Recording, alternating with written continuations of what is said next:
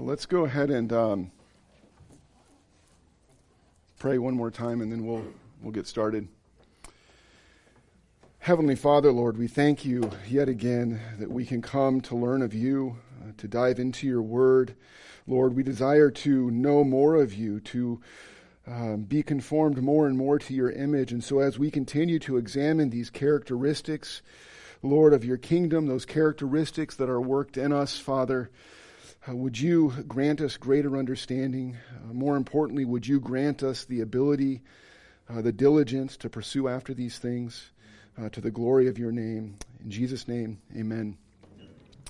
If you want, let's go ahead and open our Bibles to Matthew chapter 5. Matthew chapter 5, verse 9. Here we read, "Blessed are the peacemakers, for they shall be called sons of God." And so we come to this last beatitude, if you will. This last beatitude I specify, I guess, in the sense of those that are worked in us. We obviously have one more that we'll look at next week.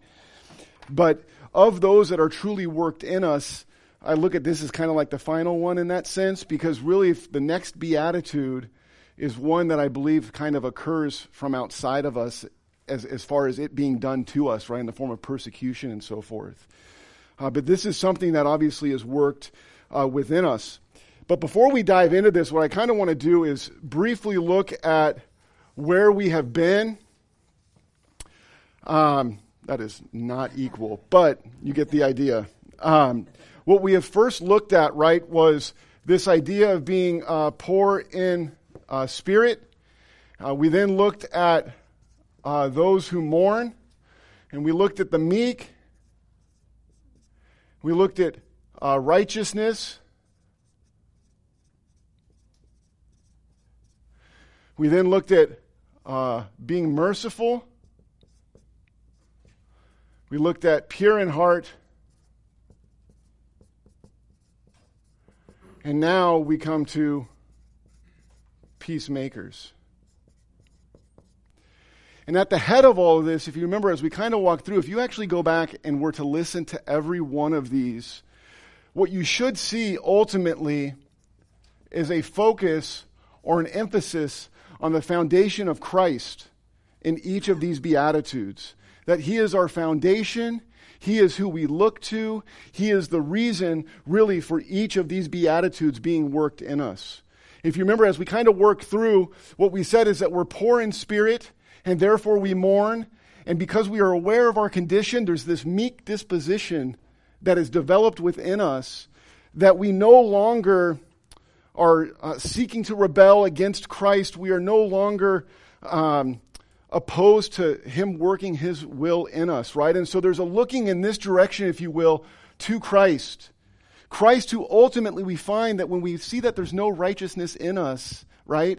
Ultimately we see that He is our righteousness, right? That we are made to have right standing before Him, and then therefore as a result of that, we can now live righteously in this life. We can pursue holy living in this life. And then what, in a sense, we've looked at really, as I've kind of worked through this at least, is these things that then flow, in a sense, from Christ into our lives. That because He was our merciful and faithful high priest, right, we can now be merciful. Because of the mercy shown to us, we are now merciful to others. And because He was pure in heart, we are now pure in heart and can ascend that hill with Him. If you remember when we looked at Psalm 24, right? We can now enter in with confidence because of what Christ has done. And then now we come to this last one, that where Christ, as the peacemaker, the ultimate cosmic peacemaker, if you will, we can now be peacemakers. And so what we see is that really Christ goes to each of these, right? What we see in examining His work, that one work on the cross in which there is the active and the passive obedience, right? What we see is the different ways in which that work, in a sense, relates to us. In the form of righteousness, merciful, purity, peacemaker, we take on His disposition of meekness. We mourned as He lived a life, in a sense, of mourning, weeping over Jerusalem, truly weeping over the state of people's condition. And in a sense, he willingly made himself, in some case, you have to be careful with how you describe it, in some case, he made himself poor in spirit, taking on flesh and relying then upon the Father and so forth. And so this is what we see. And so we come to this last one, this one of being a peacemaker. And so I want to walk through it in a similar manner to how we looked at merciful. If you recall, what we did in that case, right, was we went through and we looked at the nature of God, revealed in Jesus Christ as our merciful and faithful high priest, and then looked at the implications that that had for us. So similarly here, what we're going to do is we'll define peacemaker, we'll go through and we'll look at why is there a need for peace, and then we'll look at the nature of God again, revealed in Christ who is our Prince of Peace, and then we now are peacemakers as a result of his work for us and in us. So that's how we're going to, you guys got this? If you're taking notes, okay.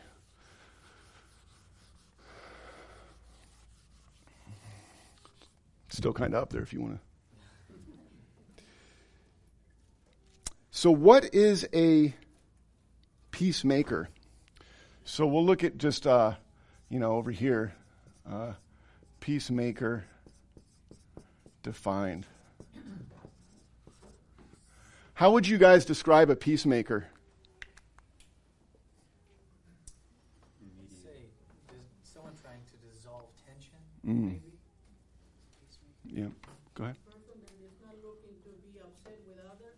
Right, yeah, go ahead. A mediator. That's a good way to look at it too, especially when you look at Christ being that one mediator between God and man that brings those two sides together, right? Yeah, reconciliation, you'll see even in the verses that we look at, there's a close connection between peace and reconciliation, right? If we look over at James 3:18, we get an idea here of what this looks like at least. James chapter 3, verse 18.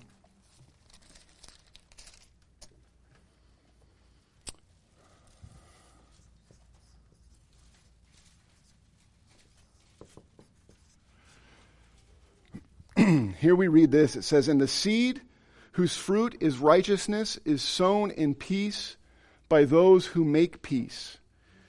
I think that this verse essentially sums up the idea of peacemaker. Quite simply, we see that the peacemaker makes peace. And we're going to examine what that looks like, both with the world, first and foremost through Christ, and then for our implications, what does that mean for how we interact with the world? Can we have peace with the world? And what does that look like? And then finally, like in the body, what does that peace look like? But you look at the fruit of the peace. It's as if peace, a peaceful atmosphere, is the breeding ground for what? What is the fruit of peace? Righteousness. So you want righteousness to flourish, right? Have unity, have peace, and that is the breeding ground for that fruit of righteousness. And I believe that this can take place in a couple different ways. Much like the work of Christ, there's the active and passive obedience. And I think there's an aspect of peacemaking that is passive, right? What do I mean by passive in this case to peacemaking? What do you think that conveys? Yeah, I think so. I think there's an aspect, right, where we are not easily set in upon. Much like we saw with meekness, that meek disposition, and that would make sense, right? The one who is meek is what? They're going to be a peacemaker. They're not easily set in on. They're not easily angered or riled up, right? And so there's a passive aspect to this disposition of being a peacemaker, to being a peacemaker. You're not easily angered. So it's kind of like the ability to overlook an offense. Yeah. Right? And that kind of... He's not quarrelsome, right? So it's this aspect of, now I got to spell this word right up here. Not quarrelsome. Yeah. I would say like an ambassador. What's that? Like an ambassador from a different country. Oh, yeah. I mean, in some sense, that's definitely an aspect, right, of being a peacemaker with the world, which we'll get into. But then there's an active aspect to being a peacemaker. Now, what do you think this conveys? That's right. Actually pursuing it actively. Not just, okay, well, I'm going to let peace kind of sit and not say anything, right? But you're actively seeking to pursue peace. Either when we get into the actual implications for ourselves, ourselves with somebody else or somebody else with somebody else and kind of being that helper, right? Even what we choose to do and what we choose to pursue with our time, or the liberties that we have. So this would obviously, under active, it's pretty clear there's action behind it. There's an actual pursuit, I guess we can say, right? Why is there a need for peace? Yeah. God always wants his people to be happy and content and dealing with each other's problems instead of just running away from it. Yeah, in some sense, right? When we look at the covenant that was established, we actually see it referred to in Ezekiel 37 as the covenant of peace. But why does peace need to be restored? Yeah, because in Adam, right, the condemnation, Adam being our federal head, we being in him, condemnation has come, judgment has been coming through all humanity. Yeah, in some sense, I'm hoping I can fit this all on the board, but there's a cosmic warfare, right? Often when you speak of peace, you're talking about there not, I know, you're talking about there not being, the concept of peace is that there's like no war. There's no animosity, conflict, right? Confrontation.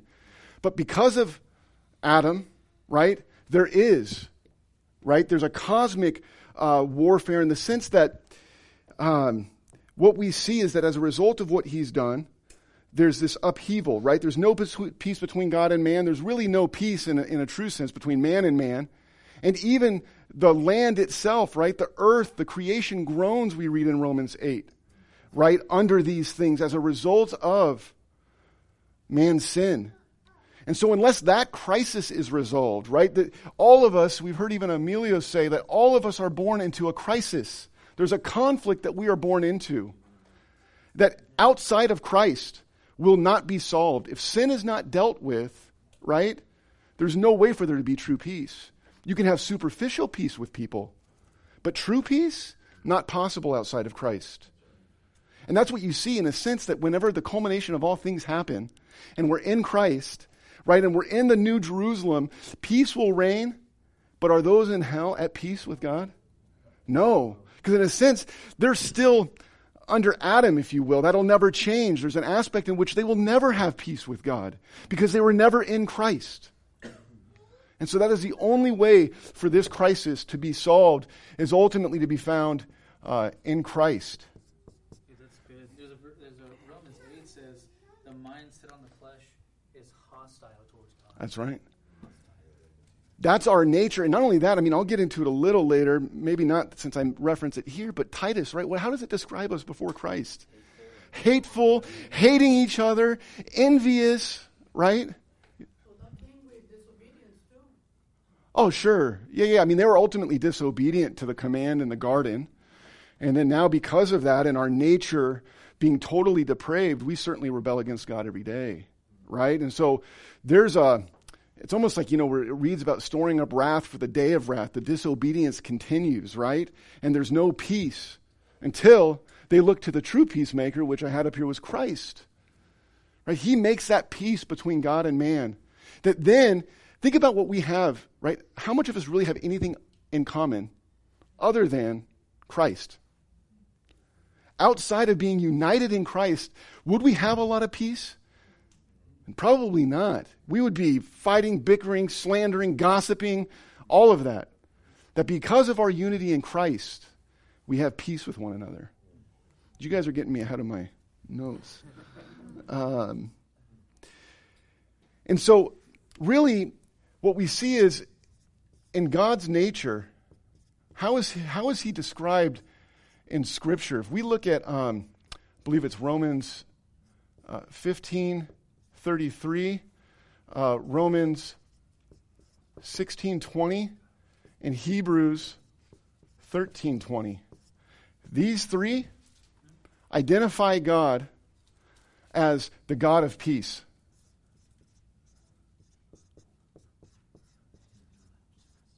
That is what he is, or an aspect of what he is, because as we looked a couple weeks ago, he's also a merciful God in his very nature. That's how he describes himself even in Exodus, right? But we also see him described as the God of peace.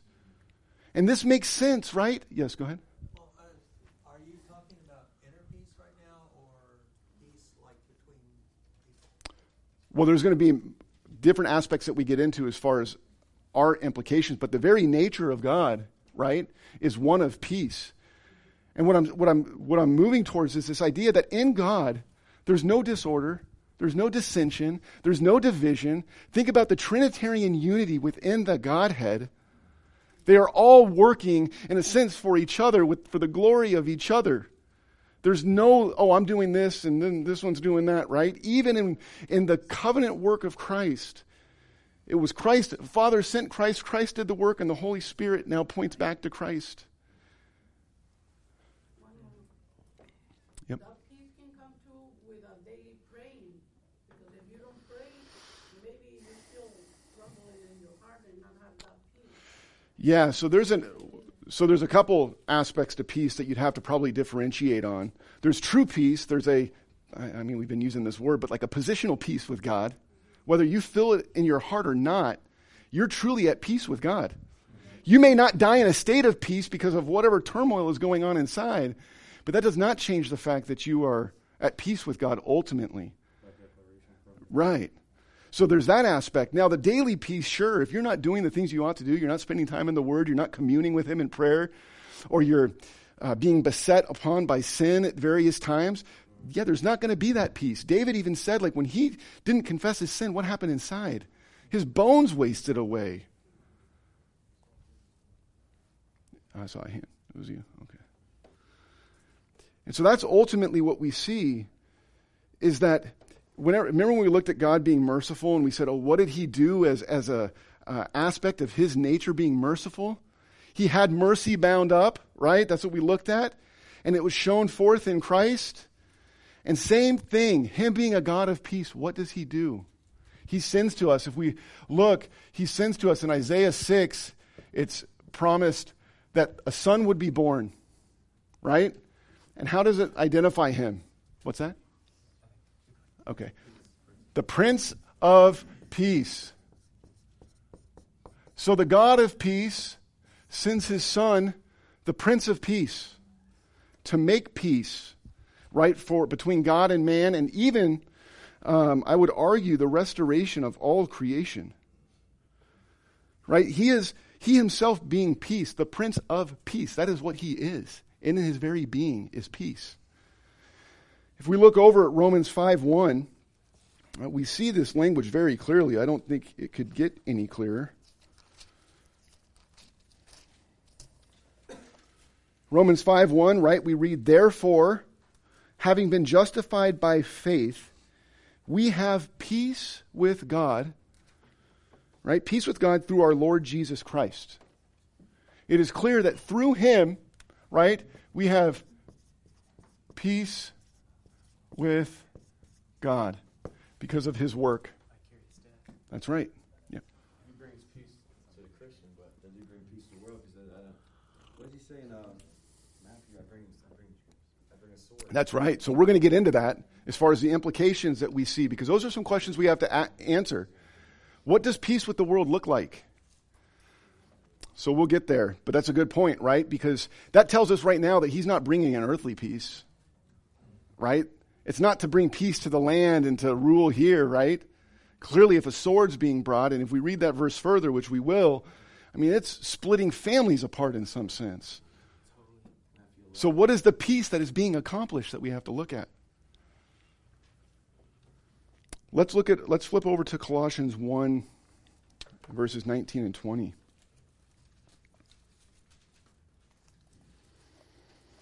Somebody like to read those verses when they get there? Sure. 19 and 20. Mm-hmm. For it was the Father's good pleasure for all the fullness to dwell in him, through him to reconcile all things to himself, having made peace through the blood of his cross. Through him, I say, whether things on earth or things in heaven. And so notice what's been reconciled to him. What was reconciled to him? That's right. All things. What is conveyed by the idea of all things? What's that? That's right.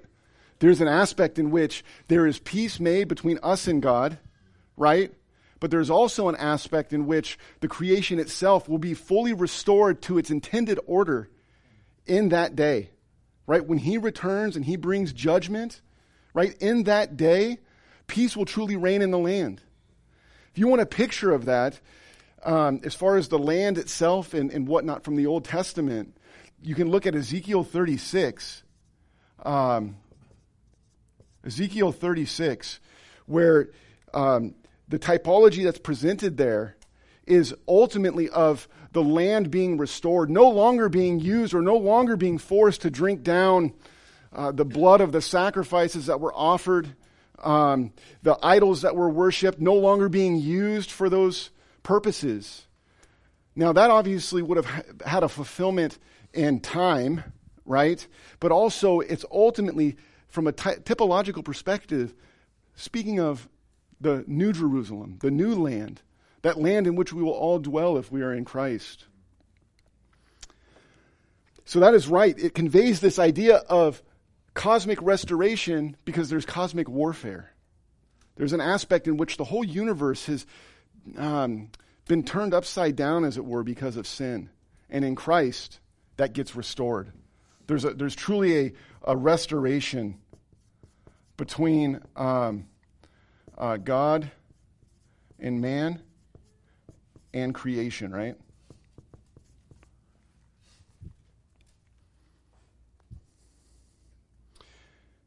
Any comments or questions on that?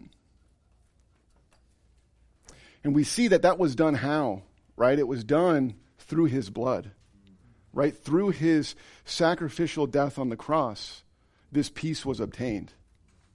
And that's why it's, when I looked at and I drew that first image up there, it's because we have to understand that is the foundation. What Christ has accomplished is the absolute foundation for there to even be peace. If he didn't make peace, we wouldn't know what peace is. That's how we know. Let's look at Ephesians chapter 2.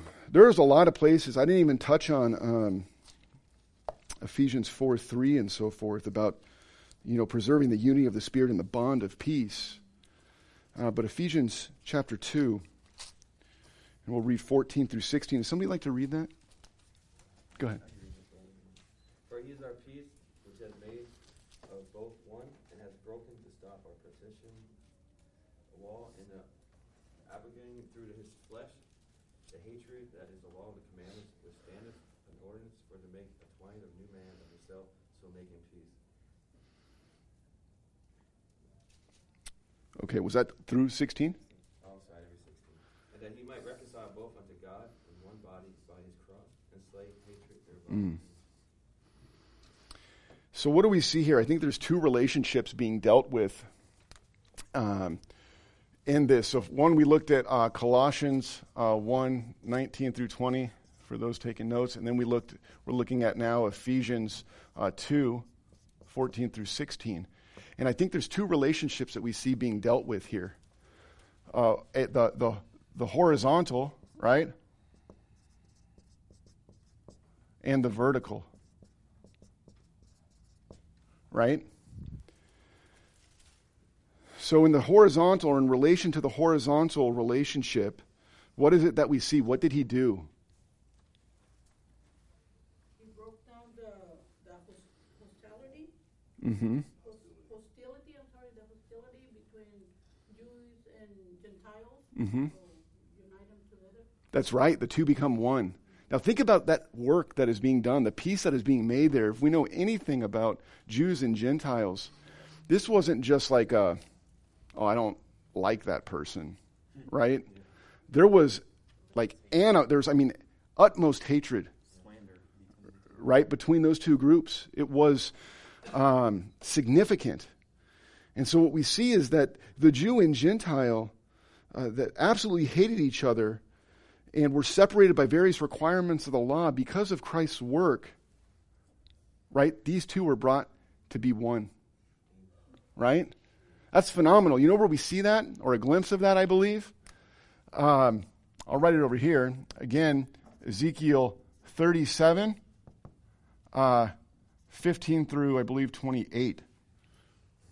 If you want to read through that, there's this other typological picture in which they're speaking of two branches, Judah and Israel, right? And what he does is the imagery there is this aspect in which those two branches are put end to end, and it looks like not two sticks, one stick, one body, right? And there was a fulfillment in the sense that when they went back into the land, there weren't two kingdoms, okay? But typologically, ultimately, it's speaking of, I think, what we're reading right here, this aspect in which Jew and Gentile are made into one body. We don't have the time to get into it, but that's a good area to, like, from a reading perspective. If you want to go back, take a look at Ezekiel 36 and the whole of 37. Think through those passages and what is being presented there. Next, in relation to the vertical relationship, what is it that we see? We read, and he might reconcile them both in one body together, right? To God through the cross. So both Jew and Gentile, one new body, now has peace with Christ. So in a very real sense, we have peace with God and thereby peace with each other. That is the only way that we have peace with each other. The Jews and Gentiles would have never had peace with each other. Ever. Think about that. We, being many of us Gentile, would have never had true peace with God in a sense either. But he's reconciled those two together and then thereby reconciled them to God. Yeah. Those of us that are going to Israel in October, if we get to spend some time down at the Western Wall, and you have a chance to talk to an Orthodox Jew for any length of time, that hostility still exists among religious Jews. They still detest Gentiles. And there's certain areas where we're not even allowed to go, and especially Christians. You mentioned Christianity.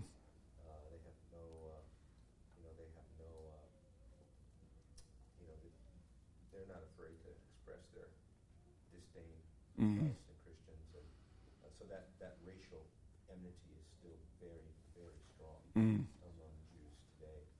So it's exactly what you're saying. It's only in Christ that hostility can be removed. Yeah, that's good.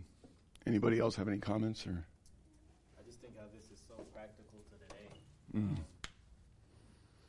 sure a lot of people know just what's going on with the hostility, I say, that's rising in the church. And here Paul makes it clear the gospel is the way you have peace with a member in the body, not through Crosses races. right, not through them confessing their forefathers' past sins, but no, it's through the cross we have that peace.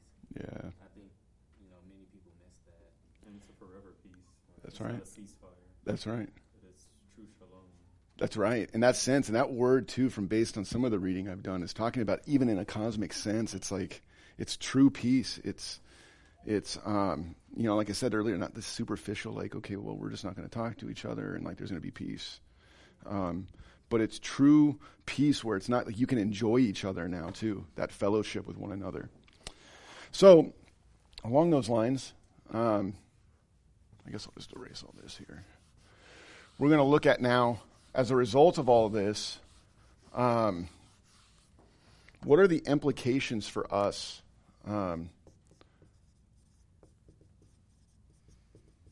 I believe this has, obviously there's a practical aspect to this, to being a peacemaker. It's not just, we've been made at peace with God now. How does that interact now with how we live with each other? Both, there's two components, right? There's the world, and then, we'll get to the aspect of the church over here. So in relation to the world, will we have peace with the world? Huh? So no peace with the world, right? Right, so not salvific, right? And their peace really isn't peace, right? It's like you tolerate my sin, I'll tolerate your sin, and we're both getting to do what we want. That's not peace, right? That's right. And so what we have to understand is that with them, like you said, I think it was Matthew, I'll write the verse here, Matthew 10. Matthew 10, is it 34 through 36? If you guys want to turn over there, we can take a look at that real quick. Just to make... Brian, I got lost a little bit on the vertical. Did you have a verse for that? The vertical? Let me check. Yeah, the vertical there is what we basically see in the Ephesians 2:14 and 16, where he's reconciling the groups, the two people together, right? Jews and Gentiles. But then we also read that he's done this, thus establishing peace, and might reconcile them both in one body, right? To God. That's the vertical. Verse 16, essentially, yeah. But Matthew 10, if somebody wants to read those two or those three verses. Somebody got that? You got that? Yeah. Okay. Do not think that I have come to bring peace on earth. I did not come to bring peace, but a sword. For I have come to set a man against his father, and a daughter against her mother, and a daughter-in-law against her mother-in-law. And a man's enemies will be the members of his household. That's some pretty strong language, right? I mean, you're even talking within your own household. In a sense, being ripped apart. Now, that doesn't sound very peaceful, right? But what is it ultimately conveying? What is the peace that is ultimately being established? I just have a question. Earlier you mentioned when Jesus Christ comes to earth, he was coming to bring peace. Mm-hmm. But in here it's contradicting because he said he's bringing sword. Mm-hmm. Yeah, it's not contradictory, but it definitely speaks of the type of peace he was seeking to bring, right? It wasn't an earthly peace where we are all going to live in harmony with each other. That's impossible because the cross of Christ offends. So we have to understand that it's not an earthly peace with everybody all the time. The peace that he was coming to bring was peace between God and man, right? I would just point out, Brian, that it's not possible because of the age in which we live. We're still in that militant age, right? We can't do it. It's impossible because in the present evil age, we will never be able to achieve universal peace so long as we have a mixture of righteous and wicked, believer and unbeliever. And that's why Paul says, what fellowship do we have with unbelievers? Right. Because just the way that the nature of this age, there's an inherent hostility that can only be overcome by the return of Christ, Right. and which results in salvation and judgment. So, yeah, that's the age that we live in now. Right. And so how, along those lines then, right, we won't have that type of peace fully in this age. But how are we to be peacemakers with the world? What would that look like? Evangelism. That's right.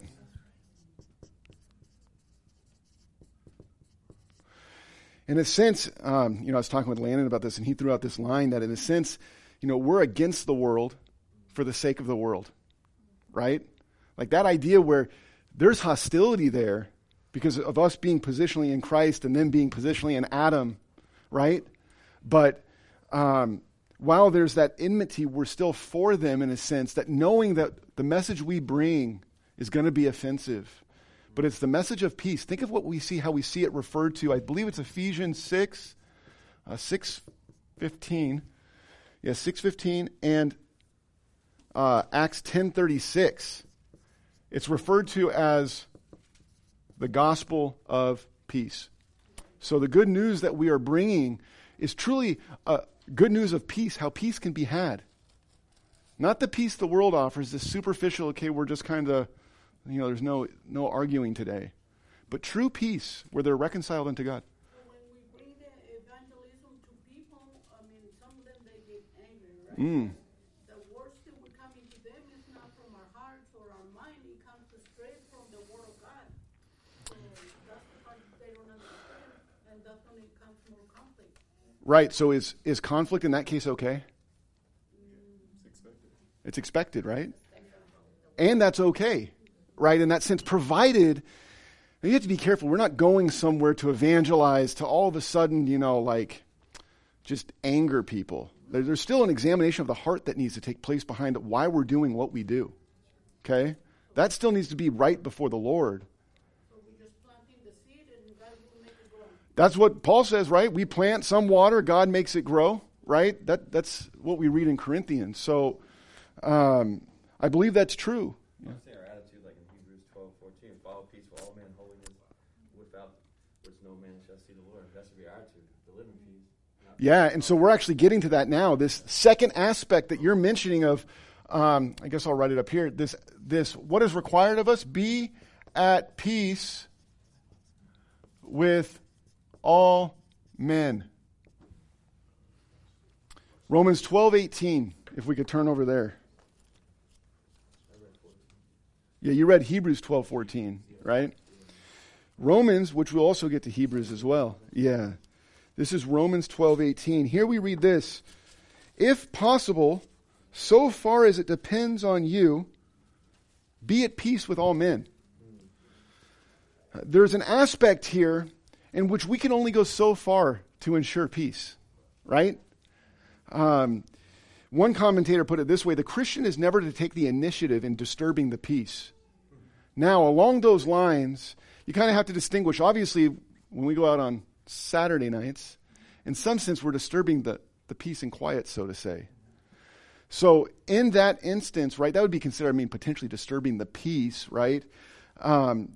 But we're never to take the initiative in like riling people up, provoking people to anger. So in here too, in Romans, it mentions too that never pay back Evil for evil, yeah. Instead, trying to make peace Right. with that person. Right. Loving your enemies and so forth, right? So along those lines, what is conveyed here in this be at peace with all men goes so far because we should never be complicit in sin for the sake of the pursuit of peace, right? So in some cases, peace will be disrupted because sin is being addressed.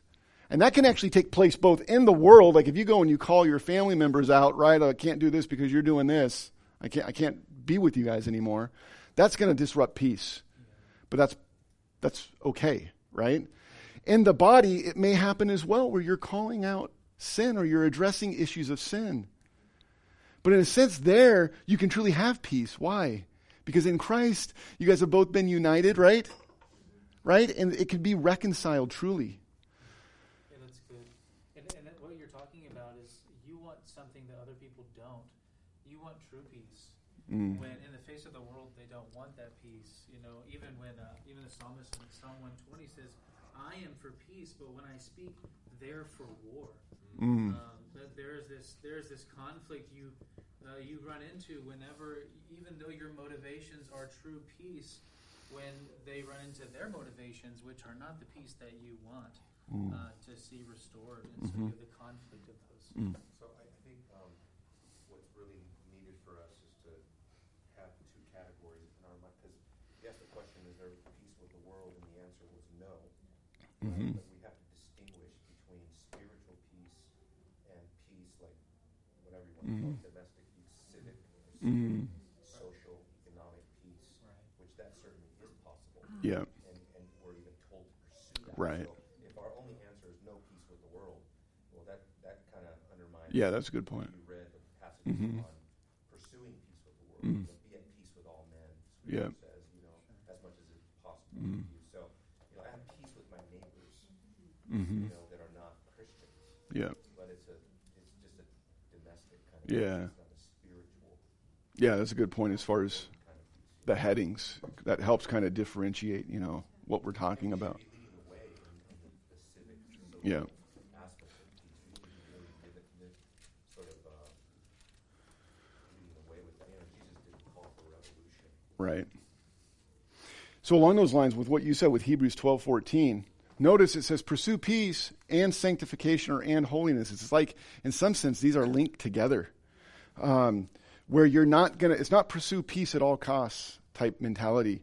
It's not, sacrifice holiness on the altar of peace, so just that way things are okay, right? It's pursue peace so far as is able to be done. Now within the body, what does peace within the body look like?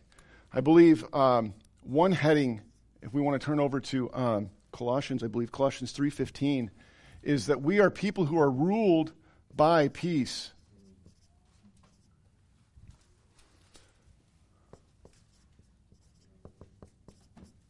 Colossians 3:15. We read here, "Let the peace of Christ rule in your hearts, to which indeed you were called in one body, and be thankful." So what do you think is conveyed by the word rule? When it says to have it rule in our heart, what does that mean? That whatever we have to let God to have control of us. Yeah, when we're talking about the peace, though, of Christ ruling in our hearts, what is actually conveyed behind this Greek word is that it's a judge or an arbiter. If you even look in the actual margin of your Bible, it actually would probably point that out. That it's like, let peace be the arbiter. Okay? So what is being conveyed there is that essentially this, if we look at verses 12, I had you guys turn there. I didn't even turn there. Hold on.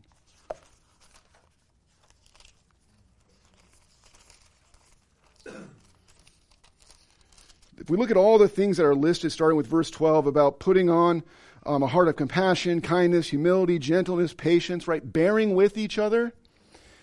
Then it says, let the peace of Christ rule in your hearts. What it is essentially saying is let that whatever we do, let peace be the deciding factor between us. Right? That aspect in which it is ruling us, it is a factor in which when I choose to do what I'm going to do, is it for peace? Right? And I think that that'll naturally arise as we truly, follow what we say here about putting on a heart of compassion, right? If we're truly doing those things, then peace should follow, right? But that's the idea of it ruling in our heart, is that it is the deciding factor when we look at what we're doing.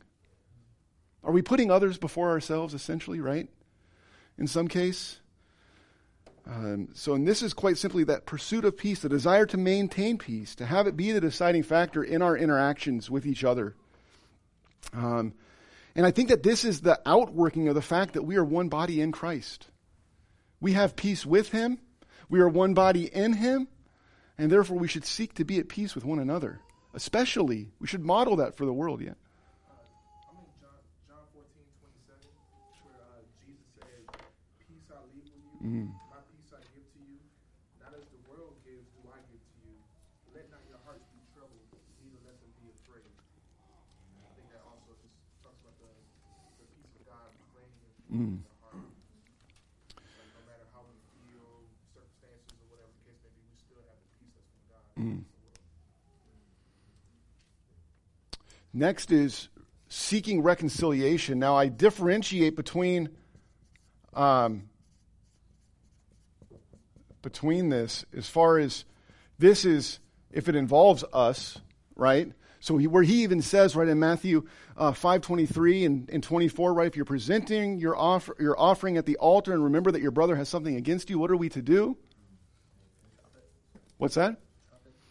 Right, it's almost as if you're not reconciled, you're not at peace with one another. There's enmity or there's strife, or right? Go be at peace first before, you come to me. But there's also the seeking peace, I'll say this, also with others, or reconciliation with others that doesn't necessarily involve us. Let's turn to Philippians chapter 4. We read in verse 2 of that chapter this. It says, "I urge Euodia and I urge Syntyche to live in harmony in the Lord. Indeed, true companion, I ask you also to help these women who have shared my struggle in the cause of the gospel," and so forth. Okay? So we see that between these two women, there is apparently enough strife and enough contention that Paul needed to mention it in his letter, right? But notice as he urges both of them, the urge or the pleading is repeated twice. It's not one go to the other, right? It's almost emphasized. Both of you work this out. Okay? But in case that's not sufficient, he enlists whoever this true companion is to go and assist with the matter. And so for ourselves, there's a need, I believe, to where there may be times where we need to help assist. If we see that there's unreconciled parties, to look to assist with the reconciliation. Why? Because we're of the same body as they are. Right? And Paul even talks about that. If one member suffers, the other member, you do not want disunity. You do not want disorder. You want peace. And so we may have to be enlisted, just as this true companion was at times, to help drive reconciliation. Next, there's an aspect of denying ourselves.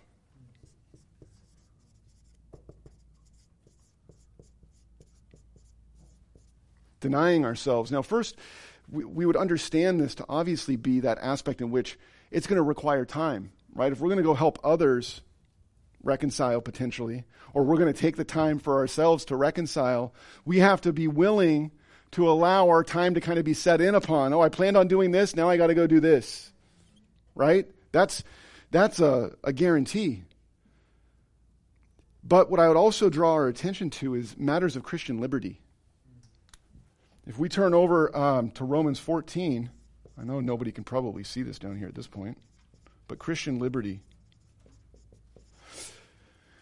Paul talks about Christian liberty. It's verse in Romans 14, but specifically we're going to be looking at verse 19 in relation to this, where we read this. So then, right after going through and talking about different principles related to our conscience and so forth, he says this, so then we pursue the things which make for peace and the building up of one another. Oftentimes what we see in the body is, I got Christian liberty to go do this, and I'm going to go do this. Is what I want to do. It's my freedom in Christ. My conscience isn't burdened, right? But at the end of the day, if it's tearing down another's faith, right, be aware of who we are around, right? Be considerate of where they stand on various issues. So that in some sense, that though we have that liberty, even Paul says, right, all things are profitable, but not all things, or all things are possible, but not all things are profitable, right?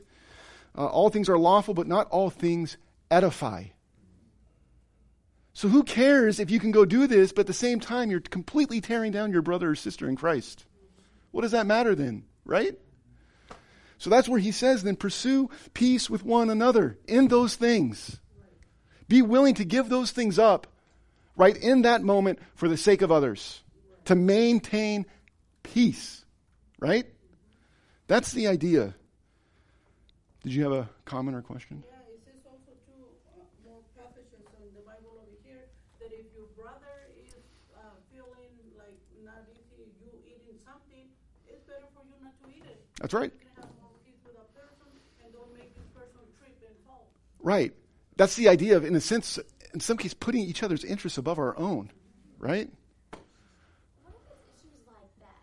Like, you're in a social situation and you can, I'm going to not drink alcohol because it's going to cause my brother to stumble, okay?